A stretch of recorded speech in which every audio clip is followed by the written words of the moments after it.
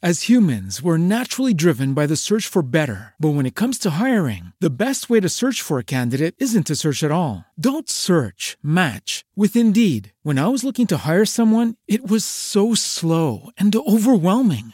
I wish I had used Indeed. If you need to hire, you need Indeed. Indeed is your matching and hiring platform with over 350 million global monthly visitors, according to Indeed data, and a matching engine that helps you find quality candidates fast. Ditch the busy work. Use Indeed for scheduling, screening, and messaging so you can connect with candidates faster. And Indeed doesn't just help you hire faster. 93% of employers agree Indeed delivers the highest quality matches compared to other job sites, according to a recent Indeed survey. And listeners of this show will get a $75 sponsored job credit to get your jobs more visibility at Indeed.com/podcast. That's Indeed.com/podcast. Terms and conditions apply.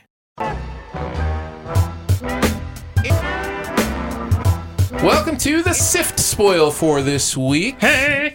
We're going to talk about all the hanging threads, romances, jokes, Easter eggs, cameos, deaths, resurrections, and post-credit sequences in a couple of movies, Zombieland 2 and Maleficent 2. So, they all die. Yeah, that's actually true. And I'm sorry that Andrew just spoiled. Now I guess we're done. Yep. I guess we're done because Andrew spoiled everything. Which one do you want to start off with? We'll put timestamps, by the way, in the description. So if you want to go to the second one, you can look there and click on it. I actually think we should start with Maleficent. All right, let's start with Maleficent, and then if we have any Zombieland 2 stuff, we can talk about that. I will go straight to the end and spoil kind of what I was talking about with the big negative of this film. The end is a big battle between the two warring factions. The Pfeiffers and the Jolies. Yes. Jolie finds her original people, the Fays, and finds out that she is descendant from a phoenix, and that they are preparing for war on the humans, other than Chiwetel Ejiofor, whose character wants peace. Humans are much the same way in that Michelle Pfeiffer wants war, but her husband King wants peace. So they have this huge war, and to the movie's credit, it has real consequence. There are fairies and magical creatures and humans dying all over the place, and including some of our favorite characters. I got a question for you real quick. You said that 20 minutes in, there was something that was really heart-wrenching and heartbreaking. Yeah. Does Aurora die? No. Oh, I thought that's what your big spoiler was. Nope. Okay. No, Aurora is alive and well. But at the end, after this huge battle, where, again, to the movie's credit, lots of actual consequences, people dying. The other thing that's been happening is there's been a proposed wedding throughout all of this between Aurora and Philip, who is Michelle Pfeiffer's son, Prince Philip. And so the machinations of the plot, which again I really like, are pushing them together but apart at the same time. Michelle Pfeiffer is using it to make Aurora feel that Maleficent is evil and bad, and kind of that whole misunderstanding thing that I was talking about. And again, I think that's done really well. But at the end of the movie, this battle ends when Maleficent has her big moment. She turns Phoenixes. She dies and then comes back as an actual phoenix or dragon. It's very Game of Thrones, actually. It almost feels like it feels like Disney's Game of Thrones. Is really what this last scene feels like. I've always thought Maleficent feels like Scary Poppins is what I would call her.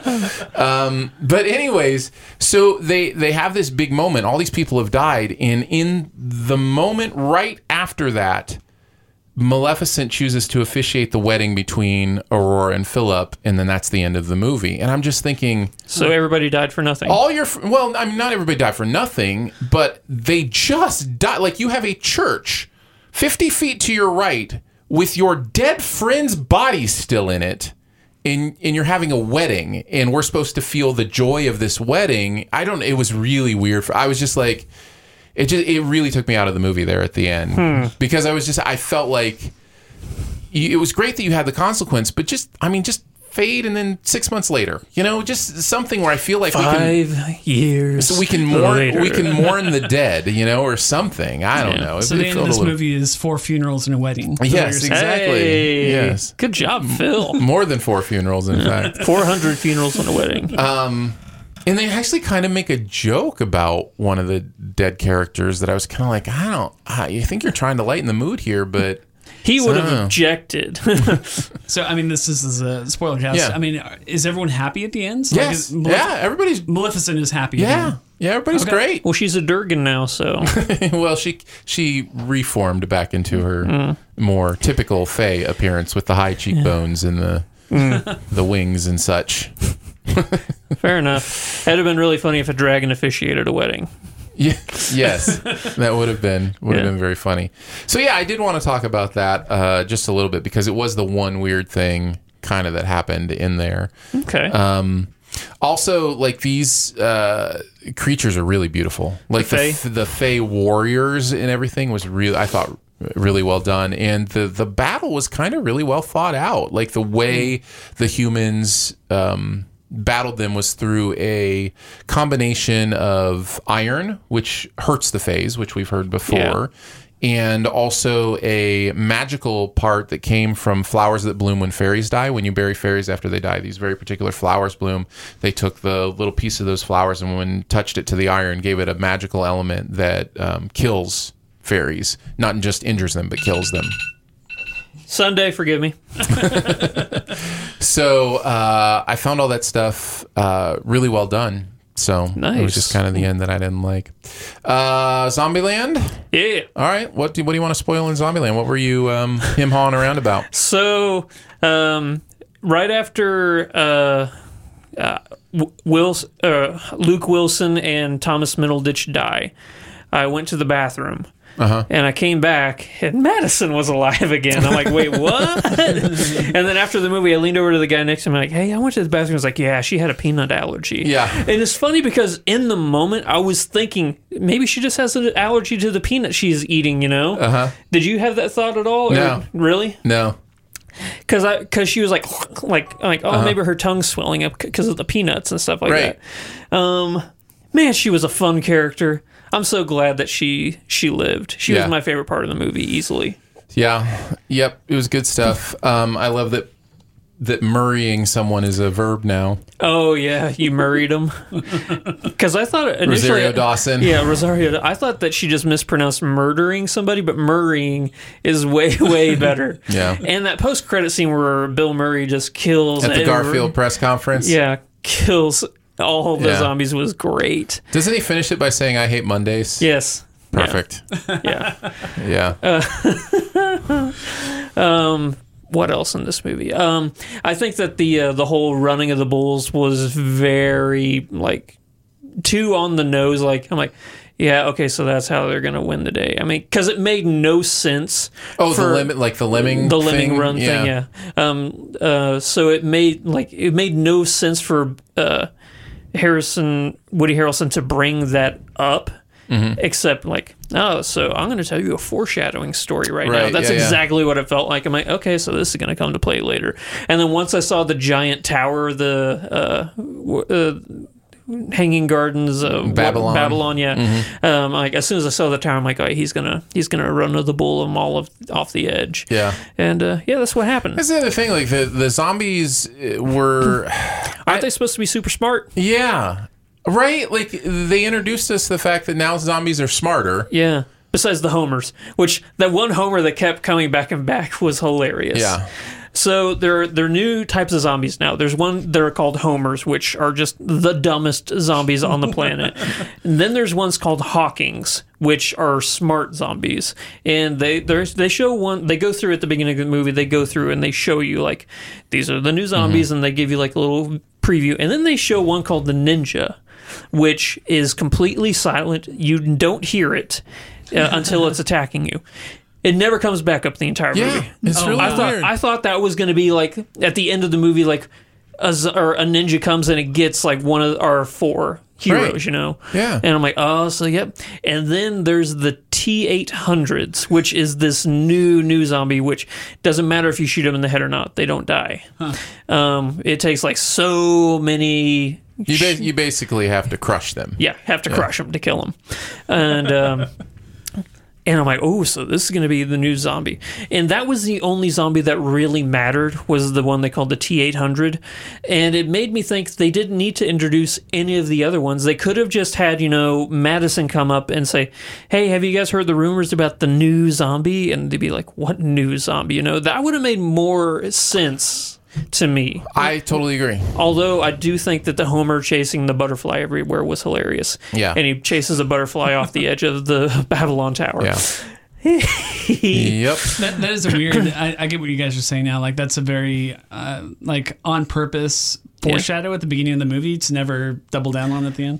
Like the Hawking one was what I thought was really wasted, besides the ninja, which never showed back up. But the Hawking one, they showed this guy locks himself in this secure room that has like a retina scanner to get into the room, and she actually grabs an eye out of a dead a scientist and uses his eye to open up the door. I'm like, oh, that's a really smart zombie, That's cool. Never comes back up. Wow. Yeah. Weird. And the ninja never comes back up. Only the Homer keeps coming back up. Although the one time they did show the Homer, whenever they're standing on top of the RV, there's a part where they're standing in an RV and they're just being mobbed by zombies, and Jesse Eisenberg is like pointing out 6 o'clock, like a horde's coming here, or 3 o'clock, and then he's like 12:15. Oh wait, no, it's a Homer. He's okay, and you just see this zombie just chasing a butterfly in circles. It was hilarious. Yeah. Yep, I agree. Funny stuff, but completely wasted storytelling. Yeah. In those ways. I really don't have much else to say on a spoiler level. I think that, what was the name of that character? Not Burbank, but Which character are you talking the about? hippie kid. Oh, Berkeley. Berkeley, not Burbank. What a wasted character. Yeah. Like, totally wasted. Yeah. Like, it could have been so interesting, like, to have him be the, show me a driving force besides the fact that he's the only person near Abigail Breslin's age, Like, really make me hate that character, Yeah. He was just a nothing character.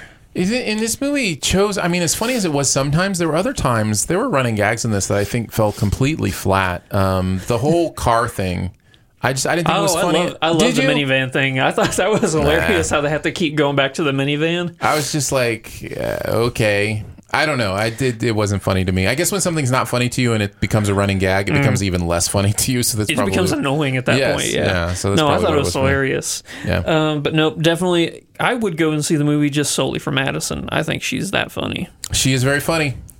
And that's enough for me. And that is enough. Thank you. Appreciate you hanging out for the spoilers. Yep. We'll be back next week. Probably talk some spoilers on at least Laundromat, since we'll all have seen that. So we'll catch you next week. As humans, we're naturally driven by the search for better. But when it comes to hiring, the best way to search for a candidate isn't to search at all. Don't search, match with Indeed. When I was looking to hire someone, it was so slow and overwhelming. I wish I had used Indeed. If you need to hire, you need Indeed. Indeed is your matching and hiring platform with over 350 million global monthly visitors, according to Indeed data, and a matching engine that helps you find quality candidates fast. Ditch the busy work. Use Indeed for scheduling, screening, and messaging so you can connect with candidates faster. And Indeed doesn't just help you hire faster. 93% of employers agree Indeed delivers the highest quality matches compared to other job sites, according to a recent Indeed survey. And listeners of this show will get a $75 sponsored job credit to get your jobs more visibility at Indeed.com/podcast. That's Indeed.com/podcast. Terms and conditions apply.